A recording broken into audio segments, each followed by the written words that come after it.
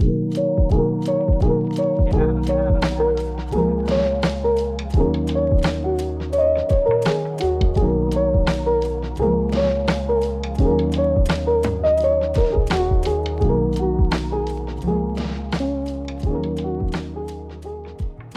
a chilly and rainy Tuesday. Hope you guys are okay.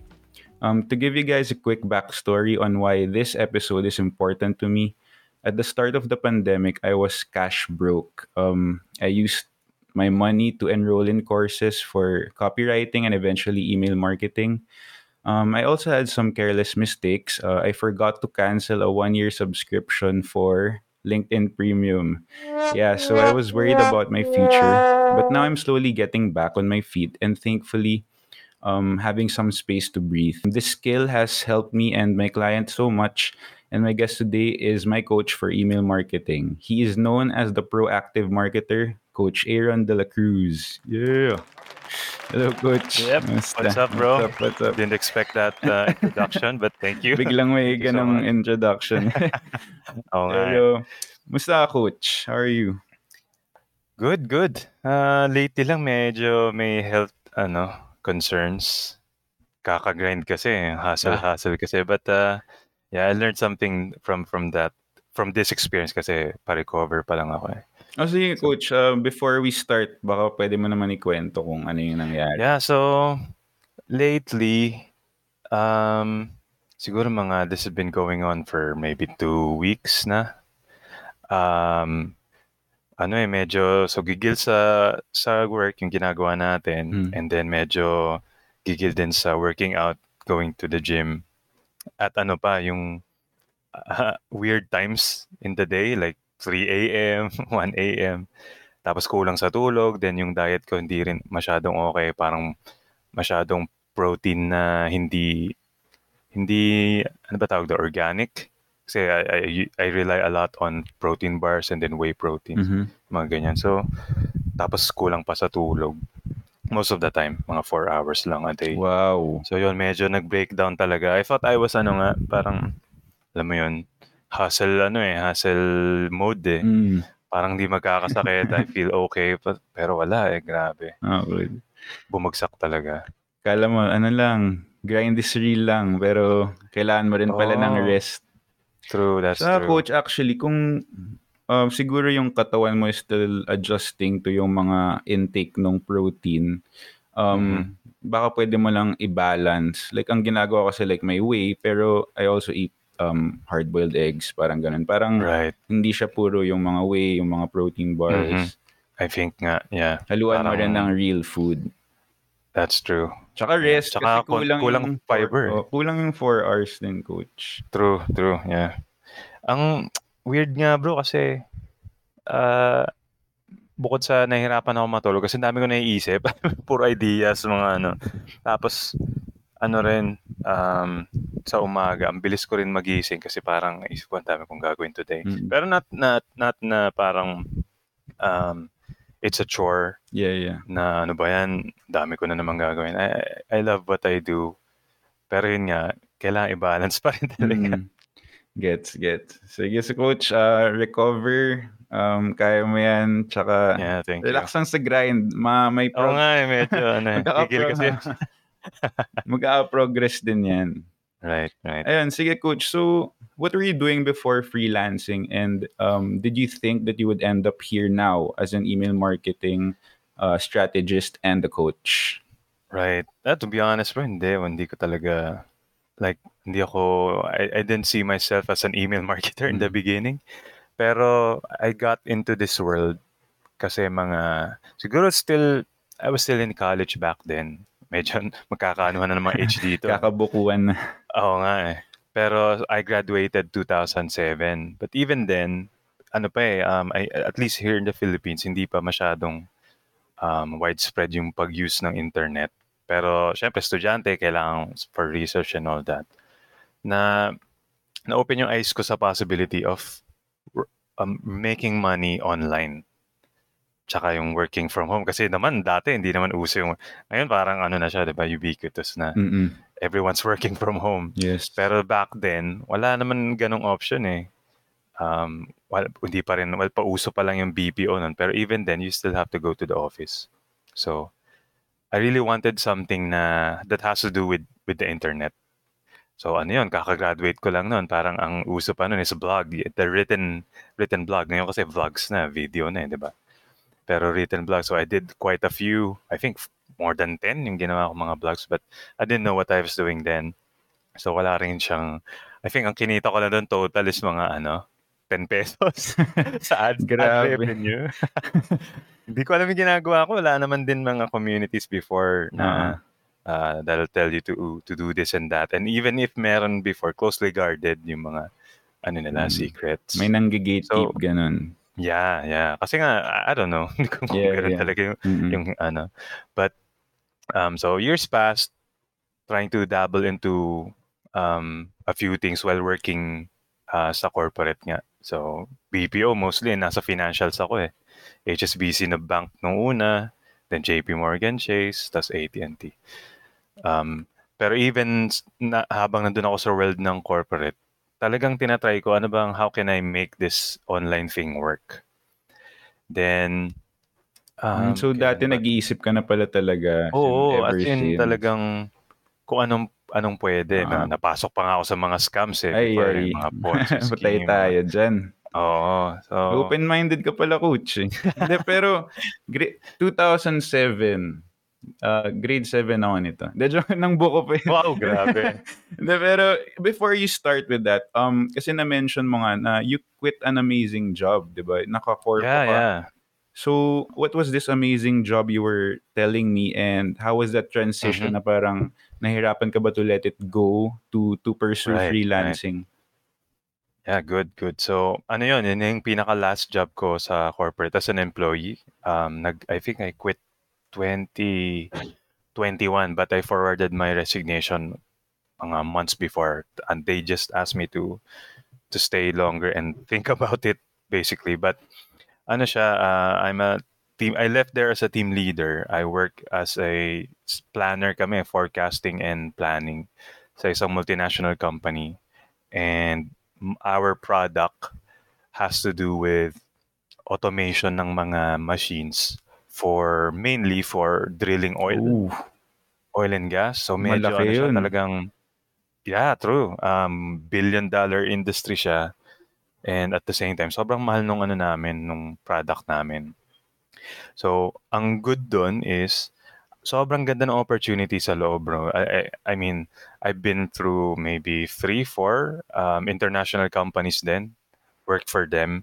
Pero itong sa huling company ko, talagang maganda yung environment, the people are great, maganda yung progression ng career mo if you really want it. Kaya, tatrabuhin mo lang.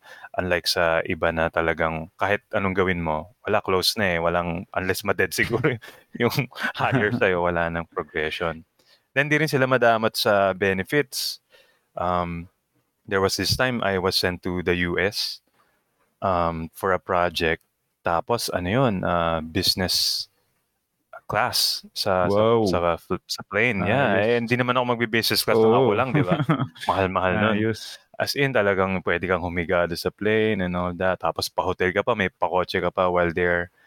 So, basically, it's a really great company while I was there.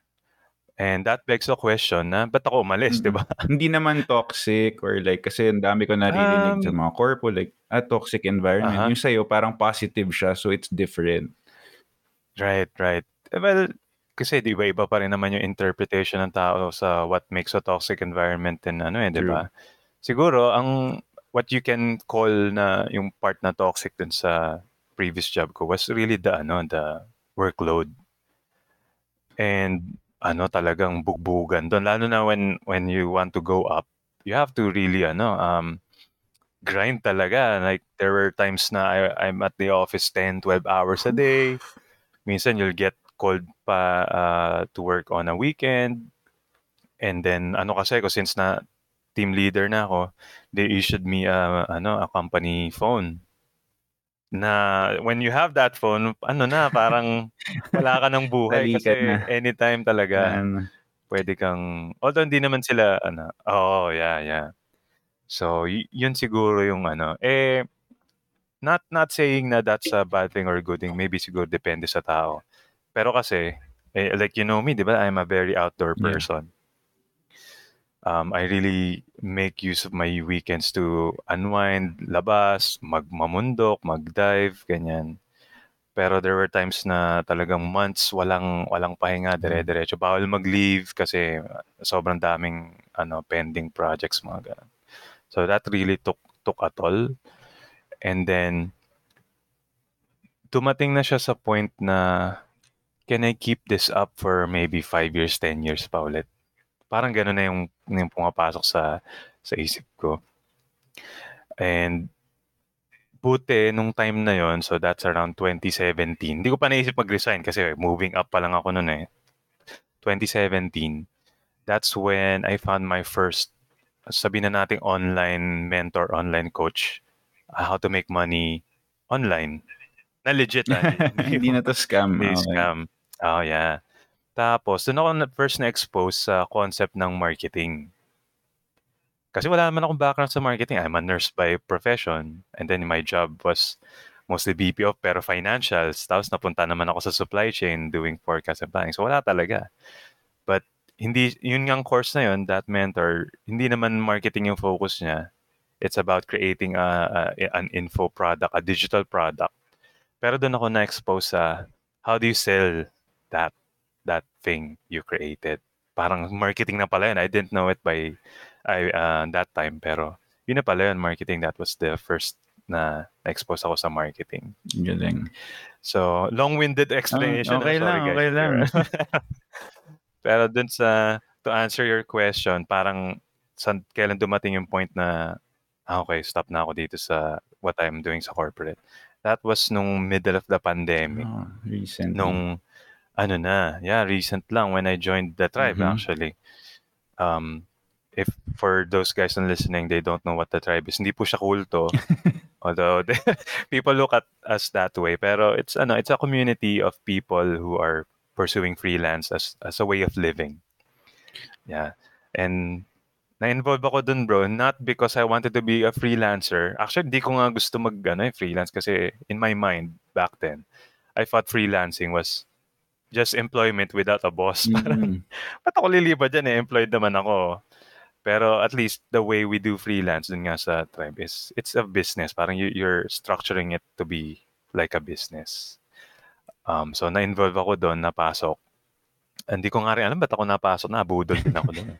Pero very grateful kasi nga, nag-iba yung mindset na, okay, this isn't really parang working online. Parang, kasi when people hear about freelance, they think about VA work, ganyan. Pero hindi, it's a business mindset. So 2020, dun ko nakuha yung first, we can call it na parang premium client. Yun 6 figures. Parang, pwede pala to. Doon talaga, shit, pwede pala to. And back then, pa-promote pa lang ako nun to a manager. Wala pa akong 6 figures, or close to 6 figures. But yun nga, sabi ko nga, parang the time I had to trade just to get that income. And then came itong opportunity for freelancing. Yun na. Pero yun nga, it was so hard.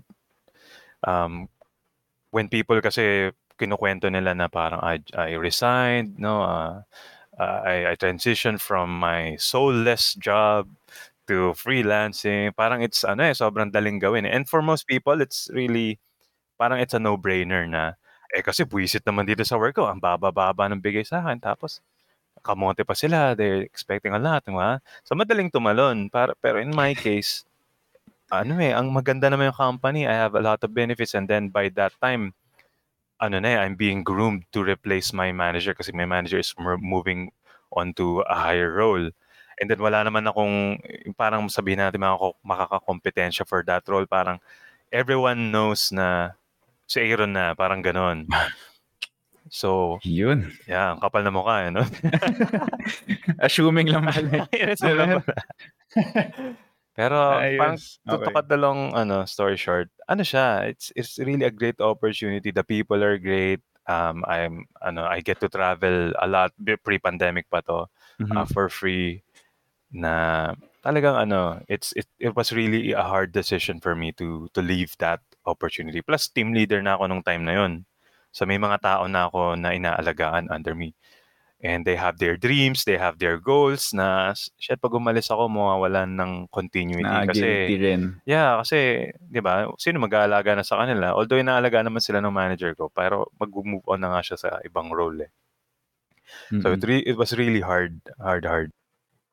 Pero ano yung pinaka nagpa-decide sa'yo na kahit mahirap, ito yung pursue ko? Right. Siguro marami. It's a few reasons, pero the thing siguro that really pushed me was I think in my own words, parang I'm running out of time. In my own words lang naman. Although siguro 30 plus pa lang naman ako nun. Pero sabi ko, I'm putting all this time dito sa job na to, which I love naman. Nothing to say against my job. Pero I'm putting 10 hours, 12 hours, even my weekends I give for my job. Pero to what end? Like, okay, magiging expert ako dito sa job ko na to, but saan ako pupunta after this? Kasi yung job ko naman super masyado siyang niche. The skills I will learn there are not directly transferable to anywhere else. Siguro sa competitor lang. Pero may naman kami, non-compete clause. And when you've been doing that for so long, parang madidrain ka din. Siguro dumating na nga dun sa point na dun, parang ano yung binibuild ko dito? What am I building here? Na ayoko sabihin na parang pinapayaman ko yung company ko, pero that's basically it di ba? You're investing all the time, all the effort for your company. But di ba, paano ka naman? Like, ganun yung pumasok sa isip ko. So, sabi ko, might as well use all this time, all this effort, energy to build something for me. Nice. So, dun talaga ako tumalon. Sakto actually, Coach, na nasabi mo na you wanted to build something for yourself. And that leads me to my next question. How did you come up with the idea of being the proactive marketer? Kasi diba, sa freelance may mga may mga ganyan-ganyan branding yan, diba? Like meron I think yung email doctor, may ganun pa, diba? Right, so, right. Ikaw, Iba-iba. how did you come up with a proactive marketer? Right. Yeah, so I'm sure familiar ka dun sa book ni Stephen Covey na 7 Habits. A lot of people know the book, but kasi yung iba ginawang parang lang, required reading sa school. Mga ganun. Wow! Ano school yan? Ayos yan. Ewan ko. May nagsabi sa akin. High school pa, bro. High school. Yung sa amin, lang, ano ba yun? Romeo and Juliet. Wala naman natutunan. Dapat pala yun na lang. Diba? Pero hardcore Hardcore. Yeah, so I was first hindi ko na alam kung paano ako na-introduce sa book na yun. I wasn't really a bookworm before. I was only reading books pag required. Kailangan makapasa to read books. But there was a time in my life na I really needed to grow. Kasi pa yon before pa nagkaroon ng growth dun sa professional life ko. Parang typical na, well, hindi pala typical kasi baka hindi naman lahat gano'n. Mentality na argabyado, parang the company is against me, my boss is against me, typical na mindset na I'm a victim, parang gano'n. And tawag dito. May pinagdadaanan yun. Mas maganda. Yeah. No, yes. Yun. So, I got introduced sa book, di ko na maalala kung paano. Pero the first habit sa book na yon, sa 7 Habits, is be proactive. The word proactive kasi medyo naging buzzword na cool word before mga 5-10 years ago sa corporate world, na when they say proactive na hindi ka na kailangan sabihan, kumikilos ka na agad. So that's part of being proactive. But in the book, ang dinefine ni Stephen Covey yung being proactive as taking responsibility for your life. Whether nagsasucceed ka or nag-fail ka, that's both your fault. That's what being proactive in a nutshell means. So talagang I was struck by that notion na At the end of the day, wala naman magre-rescue sa akin eh. I can blame everyone. I can blame the government, my boss, the people around me, kung bakit nagkakaganito yung buhay ko. But, di ba, pag I'm at my deathbed, on my deathbed, sino ba ang masisisi ko? Wala naman, sarili ko lang din. Even if tama naman na the people around me did something to let me down or maapektuhan ako negatively. So what? Di ba? Pagdating naman ng di ba, final analysis, ano nangyari? Okay, biktima ka nga. So, ano nangyari? Biktima ka na lang din. Tinanggap mo na lang.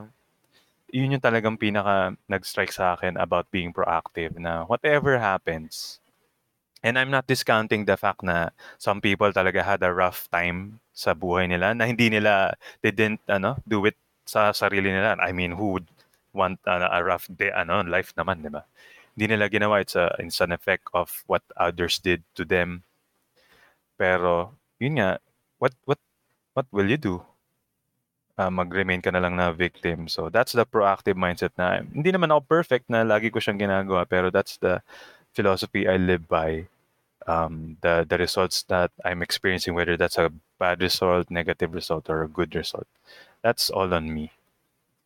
Galing. Galing, coach. Talagang ayos yung actually yung proactive mindset na sinasabi nyo. Kasi tama nga naman, like, may mga circumstance na or hindi tayo makontrol, like people around us or like the government, the weather, the pandemic. Pero at the end of the day, ang pinaka-control mo is your own actions and what you plan to do with your That's life. true. Diba? I mean, ikaw lang talaga 100%. And to add to that, siguro before we move on sa, Ikaw lang. sa pagiging proactive, ever since I tried to adopt this mindset nga, you regain the power, not power na makipagsuntukan ka, pero power over your life. Kasi I was living my life noon na parang whatever happens to me is not my fault. Naghihirap ako kasi ganito, gobyerno, ganyan. Sama ng ko kasi ganito yung weather, gano'n. When you become proactive, you have this power na, okay, nagkakaganito na lahat. I have all the right to be upset, pero I choose not to. Sobrang powerful experience siya. Kasi nagkakaroon ka ng ng agency na marirealize mo, ang dami ko pa palang pwedeng gawin. Hindi naman pala ako trap sa sitwasyon na to. Even if everything else is falling apart, ako mismo, I can still choose to be not positive, di ba? Kasi minsan talaga there's no positive in your situation, pero you can still choose to do what you set out to do. So, and that's really powerful na alam mo na hawak mo yung buhay mo. Actually, nakaka-empower nga yung ganyang mindset. Kasi coach, may time din na parang, normal lang naman magka-slump na parang may ilang days ka na ayoko gumalaw or like, parang nagfo-flow lang yung araw. Pero parang mas nakaka-drain nga yun kaysa gumalaw ka na True. Conscious ka na may kaya akong gawin, but di ka siya gawin. Parang, right. Dun sa pagiging proactive marketer, email na ba agad yung pinasok mo, coach? Or may iba ka pang na-try in freelancing? Hindi, bro. Nung una, ano pa yung mga unang pinasok ko? Kasi I didn't know what I was doing nga. And kung ano lang yung opportunity. So, I think nauna pa rin yung email, but not email marketing for e-commerce. So, for the people listening na hindi naman familiar sa world of marketing, kahit sabihin mo, so email marketing is using emails to sell. That's basically what we're doing. Pero when I started, I was using emails to sell programs, online courses, minsan ebooks. The challenge with that kasi, at least dun sa experience ko, it was siya, cyclical, medyo may season siya. Like if the coach I was supporting, maglo-launch siya ng course niya, doon lang ako magkakaroon ng gig project. After nun, syempre, I either have to wait for another project, which most of the time naman, hindi na rin ako kinukuha for the next launch. Kasi the emails I wrote for them the first time, pwede namang i-reuse kasi, di ba? I-recycle. So, I needed to find more clients dun sa niche nga ganyan. So, medyo unstable siya for me, at least for me. Kasi there's a proper way of doing it na parang hindi siya unstable, pero that's what I experienced. So, nung time na yun, sabi ko, mag-ads kaya ako, Facebook ads. Kasi maraming sa friends ko, nag-ads sila, and then may mentor friend din ako na, ano, so try naman ads, and then parang napadpad ako sa landing page ng website design, although hindi naman ako coder or ano. Iba-iba na. Oo. And ano I think when you're at that stage na gusto mo talagang matest and you really want to, kasi nga nung time na yun, I want to transition out from corporate na. So I have to make it work, the freelance side. So lahat tinitake ko, lahat. Sige, kahit anong project, patong-patong. Minsan, 3 project, iba-iba eh. May ads, may email, may sales page, may copywriting, ganyan. So I ended up sa email marketing for e-commerce, yung ginagawa natin. When my friend coach mentor nga asked me, ano yung industry or market that would need emails on a regular basis? So napaisip ako, ano nga ba? Kasi nga hindi yun yung mga coaches online courses na kasi nga cyclical siya. At the same time, yung nagtanong sa akin nun is doing e-commerce. So sabi niya, e-com. Kasi sa e-commerce, month in, month out, you need to sell.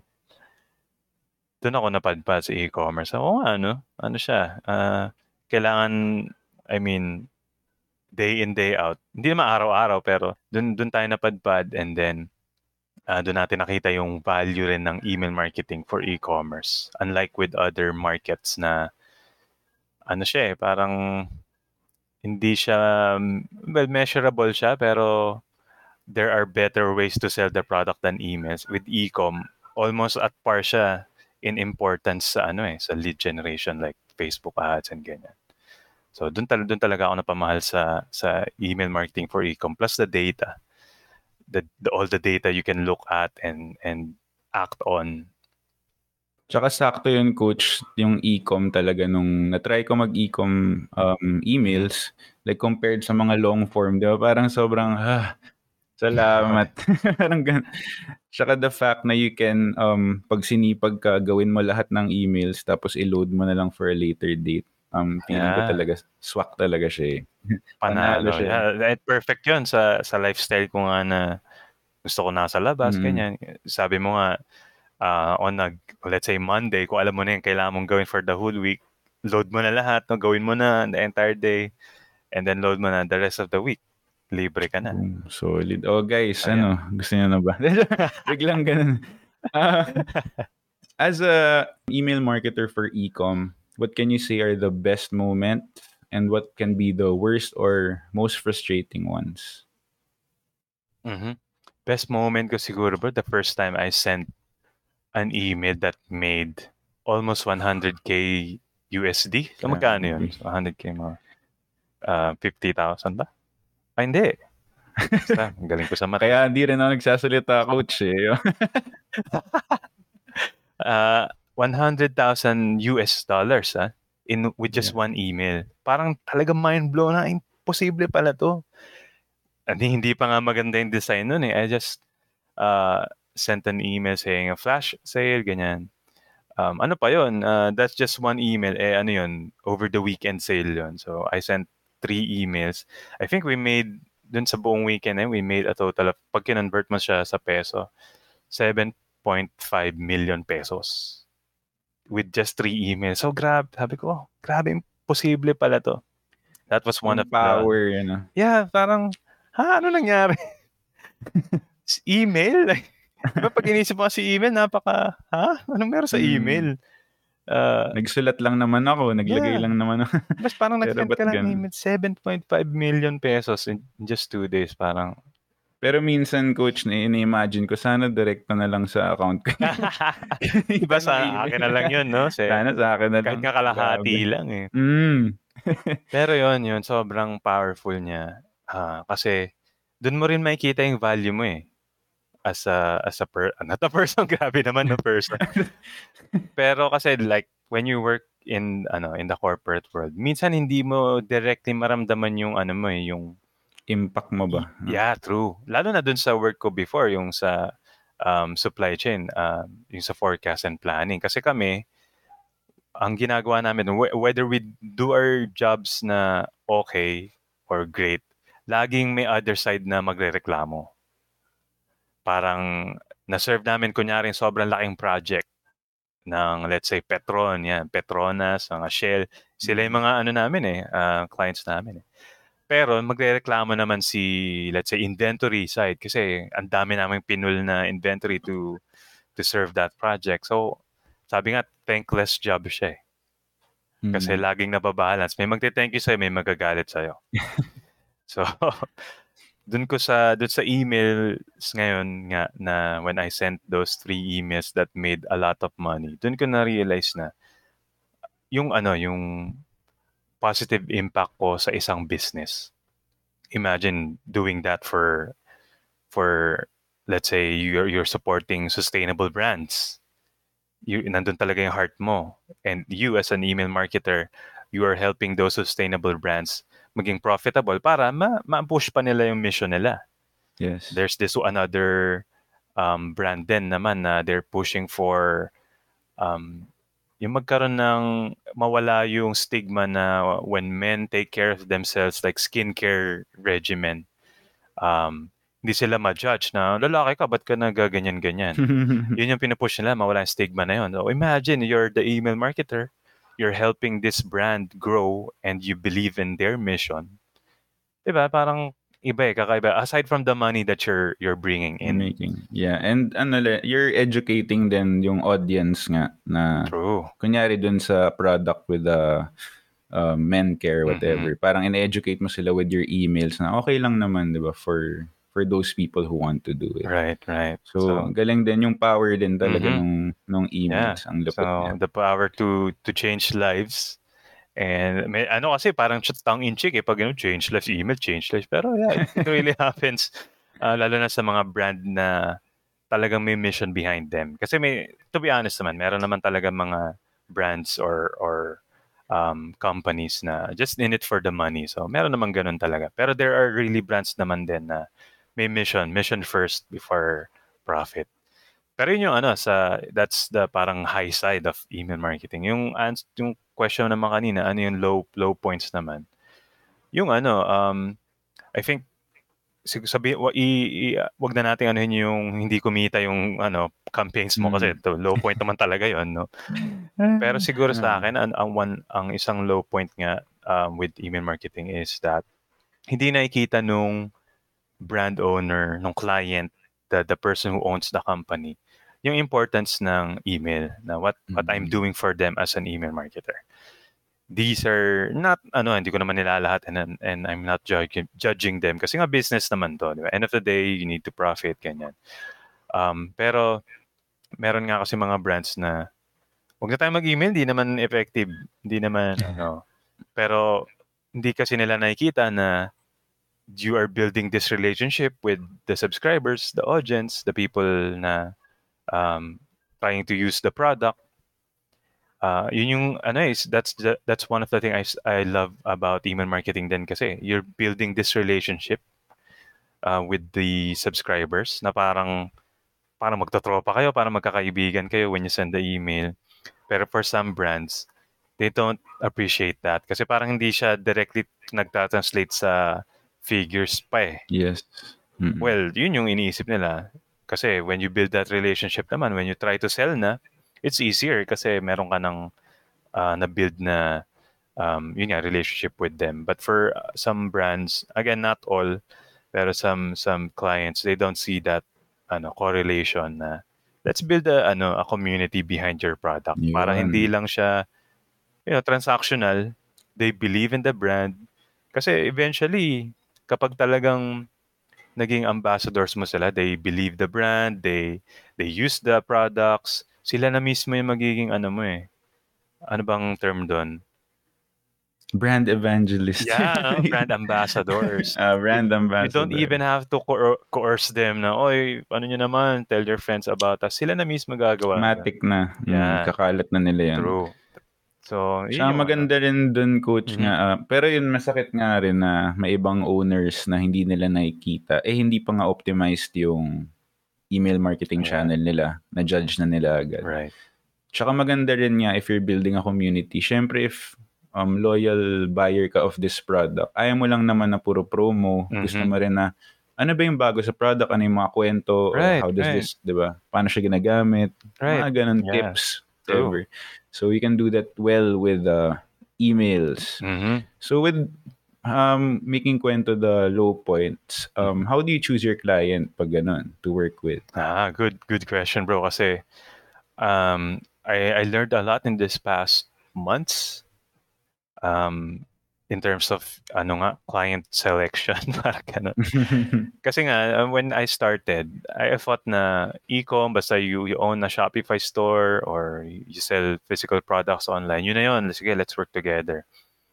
And in the beginning, I suggest na, you take on those projects kasi, getting your hands dirty talaga is the best way to go if you're starting. Hindi, parang hindi ka muna mamili kasi kung ano yung opportunity dyan, sige, go. That's how you learn kasi parang rubber meets the road kind of thing.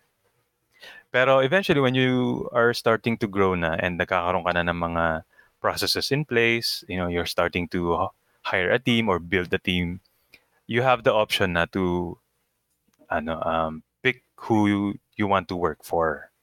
Magkakaroon ka ng mga criteria doon.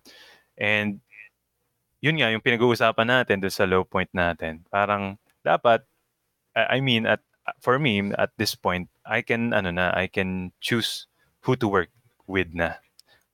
And yun, dapat isa yun sa mga magiging criteria ko na moving forward na if in the beginning, hindi mo nga na-appreciate yung ginagawa ko as an email marketer, diba? You don't appreciate what email marketing can do for your business, then maybe I'm not the person na makakatulong sa'yo.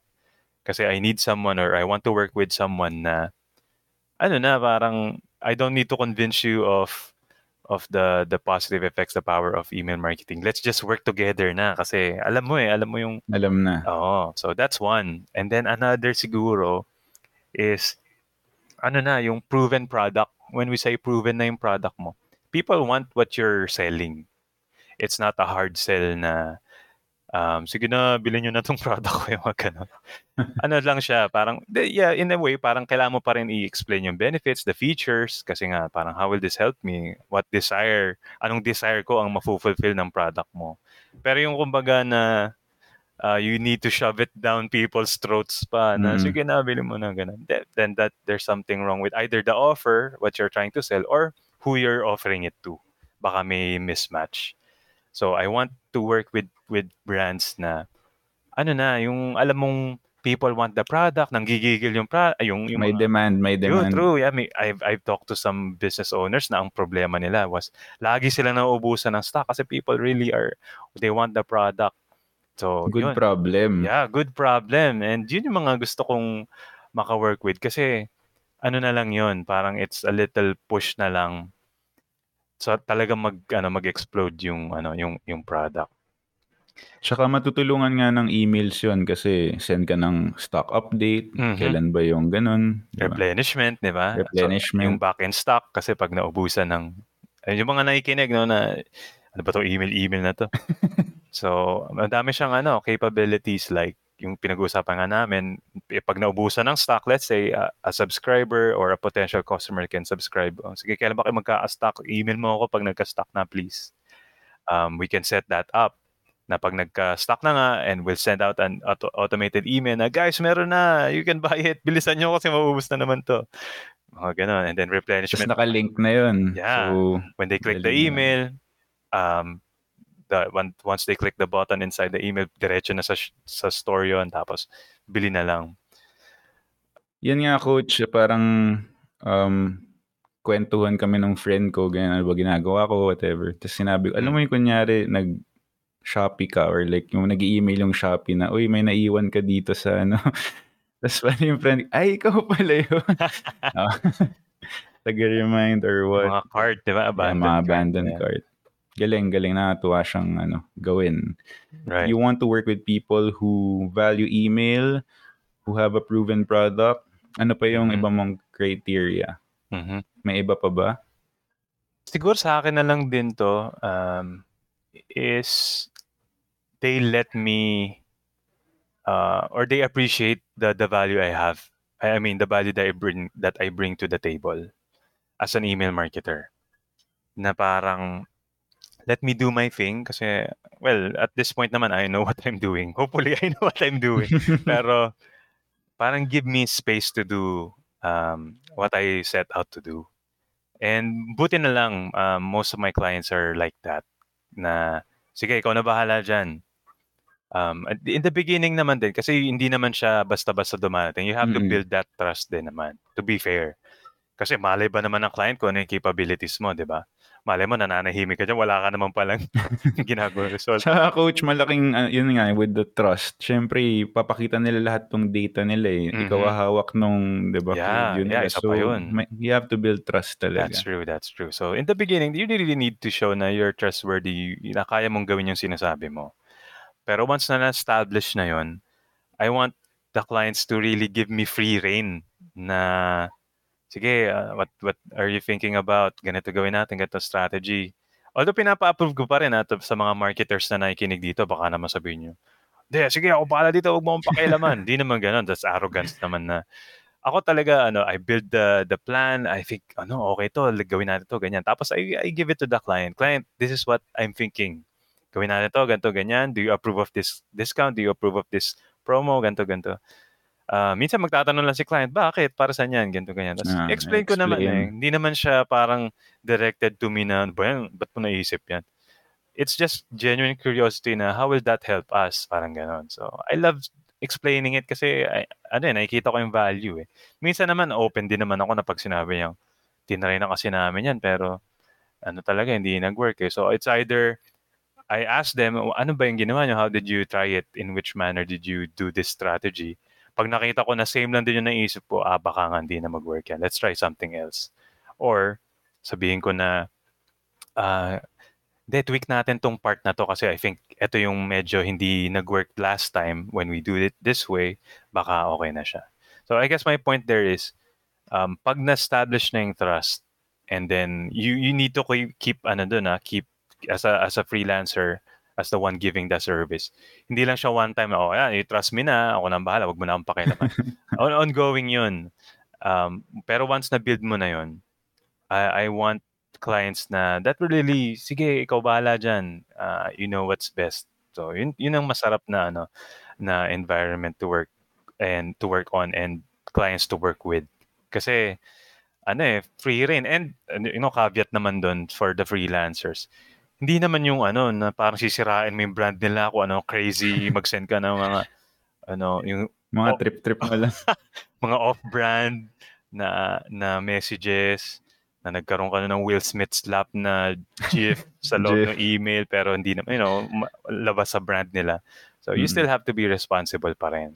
Pero yung alam mo yun, yung you've been given that power over the email marketing na, sige, ikaw na bahala dyan. Talagang feeling mo, ikaw yung, it's in your domain na, ako bahala dito sa email marketing nyo. Ako pala.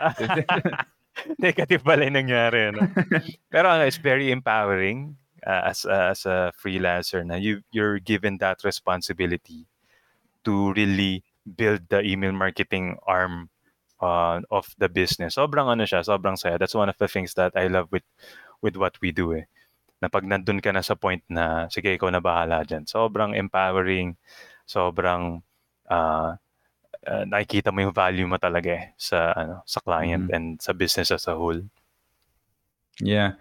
Yun nga, coach, parang ganda nung sinabi mo sa free rein nga. Mas makakapag-work din ako pag may ganong trust na may free rein. Pero may experience na ako gusto i-share na parang before sa isang client. Yung VA, nangingialam talaga, coach. Seryoso? Grabe. As in, gagawin ko yung emails, tapos pagbalik ko, may iba na. Oh. Grabe, sabi, hindi ko inubos pera ko mag-aral ng copywriting tsaka email marketing, di ba? Para, what did you do? May science behind that naman, kaya ako ginagawa yun. Wala, kinausap ko lang naman din na parang, let's have clear rules. Kasi di ba, emails, my domain, parang ganun. Yeah. Let me do my, or if may hindi ka gets, may hindi ka trip, sabihin mo na lang para pwede natin pag-usapan. Yeah, kasi nakagulat naman, di ba, pag tingin mo, uy, But ang lalaki, bold letters, iba-iba kulay. Wait lang, hindi ka... Right, right. Nakakatawa lang. Mm-hmm. Have you worked with a toxic client? How did you handle that experience? Thankfully, isa pa lang yata, I think, yung parang masasabi ko na toxic client. And what happened was, hindi siya responsive. And I understand naman kasi she's trying to run a business eh. Pero marami nang napepending na things on my end just because either hindi siya nagre-respond or hindi niya sinasagot yung mga tanong ko. And ako din yung nanghihinayang kasi like halimbawa, when we were doing nga yung emails, parang wala pa siyang talagang solid na branding. I'm not a branding person, so I'm not baka mali itong pinagsasabi ko.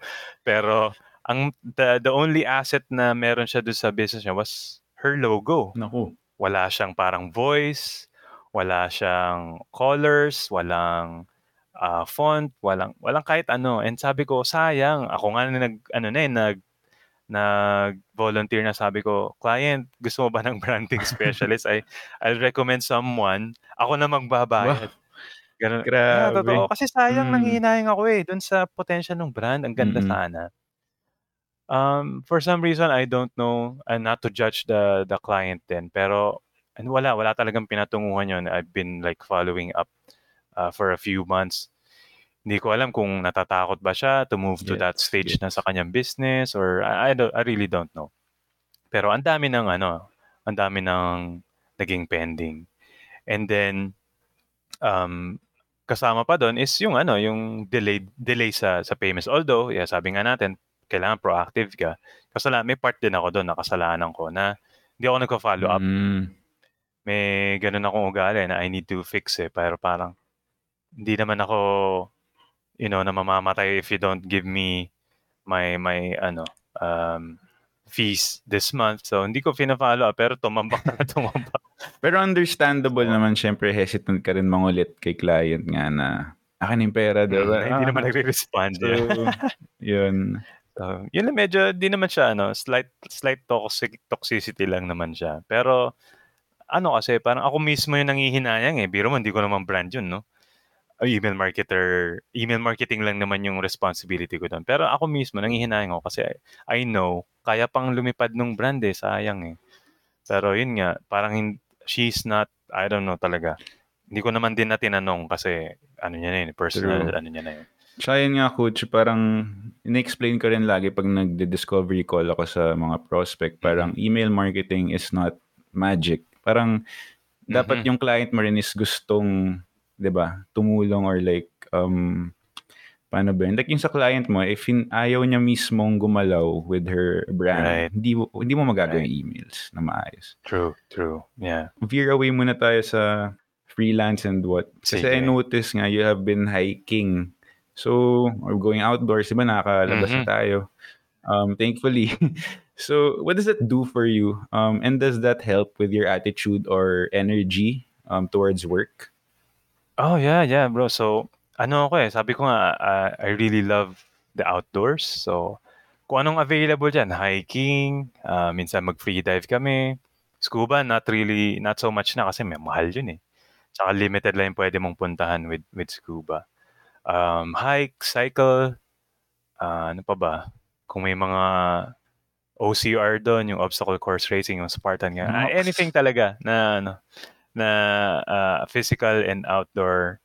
Like this weekend, first time namin niyaya kami ng isang fellow freelancer. Dragon boat. Ay, solid. First time, grabe, saya. Hindi lang masaya yung amoy ng Manila Bay. Masaya yung experience. Sa Manila Bay kayo nag-dragon boat na. Wild. So, siya, bro? So, it's part of my life na talaga. Pero I'm not an outdoor person like even after graduating college. Talaga parang na-discover ko na lang siya when andun ako sa medyo dark moments ng buhay ko, and parang nasabi ko, grabe, this is what I've been missing pala. And in terms of yung dati kasi yung talagang pre-pandemic, every weekend nasa labas ako. Meron pa nga mga ano yan, may mga years pa nga yan, bro. Like 2015, I was so into surfing. Lagi ako nasa baler, parang kulay uling na ako. 2016 yata, 2017, running naman. Every weekend, nasa fun runs. So, iba-iba. What it does for me is, nagkakaroon ako ng balance. Kasi parang, why am I doing yung freelance? Di ba? Why am I trying to earn this money? Para saan? And dun ko siya dinadivert kasi I really love nature, outdoors, being spontaneous. Kasi may mga hikes ako, magde-decide ako mga 1 hour before, aalis na, mga ganun. So, yun yun sa akin. Talaga, minsan, isang buwan, lalo, kaya nung nag-pandemic, talagang nag-suffer ako na hindi ako makalabas, hindi ako makakita ng green or blue puno or dagat. Puro pader lang. Oo, nangihina ako. Pero ano naman nun, that's just me. Kasi for some people, you might not be, the thought of hiking a mountain scares you to death kasi bakit mo gagawin yun? Pinahirapan mo na sarili mo, gumastos ka pa. Pero my point there is, ano yung part ng buhay mo na, let's say, you don't have to work na for the rest of your life. Parang set ka na. Ano yung gusto mong gawin? What's that thing? And you don't have to wait for, na dumating nga yun, na di ko na kailangan mag-work. Kaya ko nang let's say, ang sa'yo, travel talaga. I want to experience other cultures. Or maybe you want to collect stuff. You're an art collector or Funko Pop collector. Or you really just want to spend as much time with your kids as possible. So what is that for you? And hindi mo na kailangang antayin yun kasi that day might not come na ideal na lahat. Finally, I can travel without thinking about money. Ganun. Maybe, pero baka hindi mo na rin kaya physically. So, kung kaya nang gawin mo. Yeah, ano lang, kahit hindi naman yung full Let's say, ang iba, gusto nila, farm life. May friend ako, yun yung talagang gusto. Farm life na lang, gusto ko na Oo rin. Diba? Maybe not do it for, kasi hindi pa kaya ngayon, pero maybe a weekend. Experience mo lang. Yeah, mag-volunteer ka. There are farms na nag-accept sila ng board and lodging. Free ka na board and lodging doon. Sige nga, coach. Link mo nga ako dyan. Sige, hanapin. May mga Let's go! Yeah, diba? Bye guys, punta na pala ako. Para ma-experience mo na siya.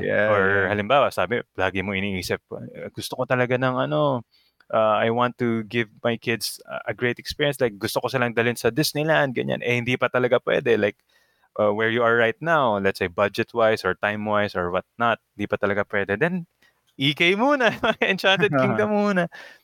I-experience mo na. I mean, at this point, kahit mga small snippets lang of the life you want to live talaga. Kasi we might not get the experience, hindi na siya hindi na siya dumating or mag-iba yung dynamic ng buhay mo and it might no longer be possible. Like let's say lumaki na yung mga anak mo, hindi nyo na na-experience yung ganong family bonding. So sa akin the outdoors nga, hiking ganyan, and it really feeds my soul. Medyo corny pag inisip. Hindi. Pero yun di ba? That's life That you need to balance gusto naman nating mabuhay din na kahit papaano na-enjoy natin yung mga bagay na gusto natin talagang ma-enjoy. For me, that's nature hike. For you, that might be another thing. But try to enjoy it na. Yan nga, coach. Tsaka nakaka-energize siya actually. Parang pagbalik mo dun sa kailangan mo na mag-work, parang mas ganado ka pa after mag-gawin yung trip mo, di ba?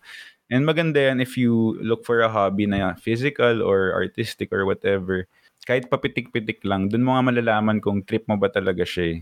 Diba? Or if gusto mo i-continue. Totoo, diba? Yeah, that's a good point, bro. Kasi hindi naman lahat nandun pa sa point na talagang ito yung parang bumubuhay ng dugo ko na thing. So some of you na listening here, hindi mo pa alam yun. Ano ba? Video games na ako ng video games. Ito na ba yun? Grabe ka sa akin, coach. Hindi, gamer din ako, pero... Pero yun nga, parang what if yun nga, let's say, di ba, nilink mo ako dun sa farm, pumunta ako dun. Ang hirap pala magpaligo ng baboy. Ayoko na. Parang try nyo lang. Try nyo Na-discover lang. mo, Kahit maisip nyo lang, parang trip ko mag-paint, trip ko mag-pottery, whatever. Try nyo lang. Baka magustuhan nyo, ituloy nyo. Diba? Kung hindi, ang dami pang pwedeng gawin. Yeah. Parang hindi na rin yung, alam mo yung regret na, akala mo naman, tanda ko na, no? Pero yun nga eh.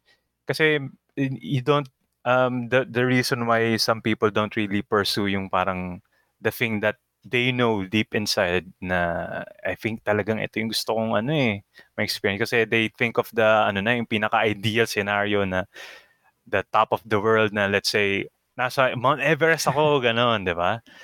Pero, hindi naman darating yun ng ng wala kang ginagawa, small steps right now. So, if you think na there's this one passion, kahit hindi pa nga siya passion, interest pa lang, na you think might really, magkaroon ng fire in your life, try. Sabi nga ni Sean, try mo kahit lang, papitik-pitik nga lang. Sure. Para hindi rin magastos. And then, ma-realize mo, okay pala to. I want to pursue this.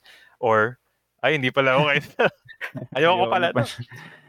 Yung isang nakita, coach, na yung skydive ba yun?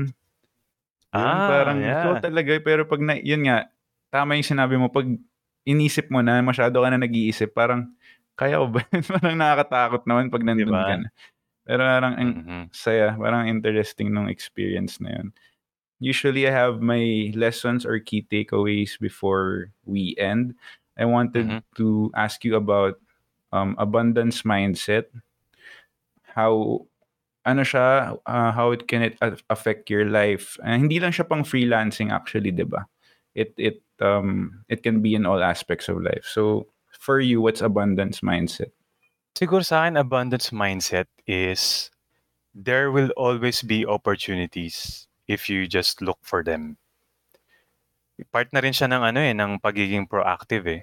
Kasi if you want something for your life, ano yung pwede mong gawin to get it? So, siguro, to bring it na parang mas medyo malinaw, yung ewan ko kay Robert Kiyosaki ko yata ito nakuha, na sabi niya, pag meron ka isang bagay na gusto, usually what tends to happen, which ako rin dati, ganito rin ako mag-isip before, without the abundance mindset pa noon.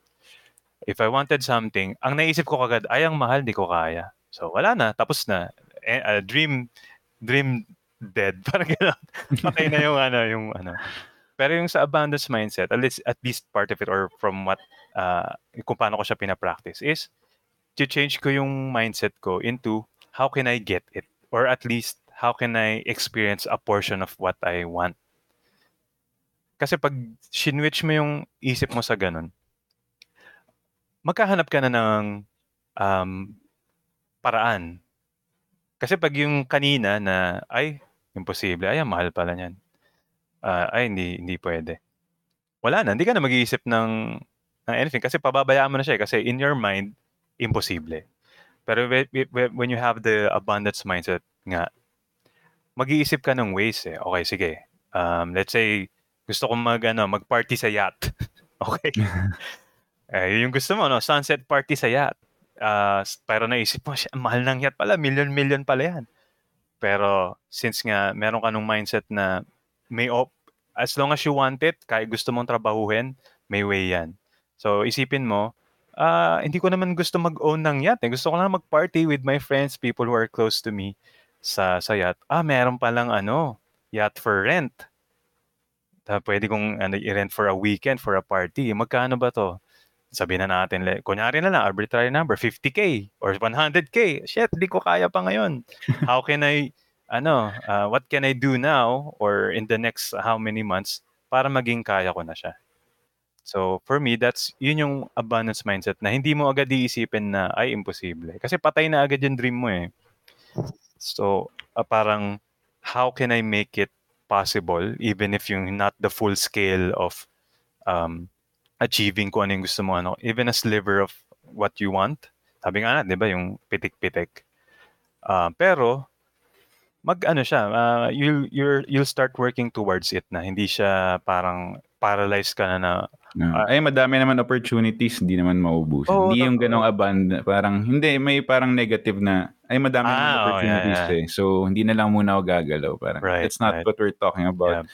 Pero like what I wanted to also add to abundance mindset, opposite of scarcity mindset nga, which helped me in my freelance career and which will also, I'm sure, help me in life, is parang hindi tayo mauubusan ng people to help. So like yun yung, for me, that's yung Wow. pinaka-abundance mindset, di ba? Kasi dati, That's nung start ka pa lang, kating-kati ka mag-close ng client, di ba? Tapos usually sa call, parang nababasa ng client yun na, ay, masyado siyang atat, or like, alam mo yun, may ganong vibe or energy na Right. gusto lang niya ako i-close, ganyan-ganyan. Pero once na nag-adopt ko yung abundance mindset, parang mas relax ako dun sa call, or like, mas piniput forward ko yung problem muna ni client, parang let me help you first, diba? Parang ganun. Nice, that's a good one, Parang bro. that's abundance Nice. mindset for me. Right. Love it. Yeah. Totoo yun. Hindi maubos yung problema natin. Dami na nga natin problema, di ba? So, you can be a solution to one of those problems, and that's an opportunity. Nice. Boom. Ayun. Good talk, Coach. If you guys want to learn more about email marketing, or like if meron kayong interest na napag-usapan namin na alam mo, gusto mo i-try, or like mag-comment lang kayo, hit me up on Instagram at Shano Speaks Podcast. Hope you guys enjoyed this. Remember, be proactive.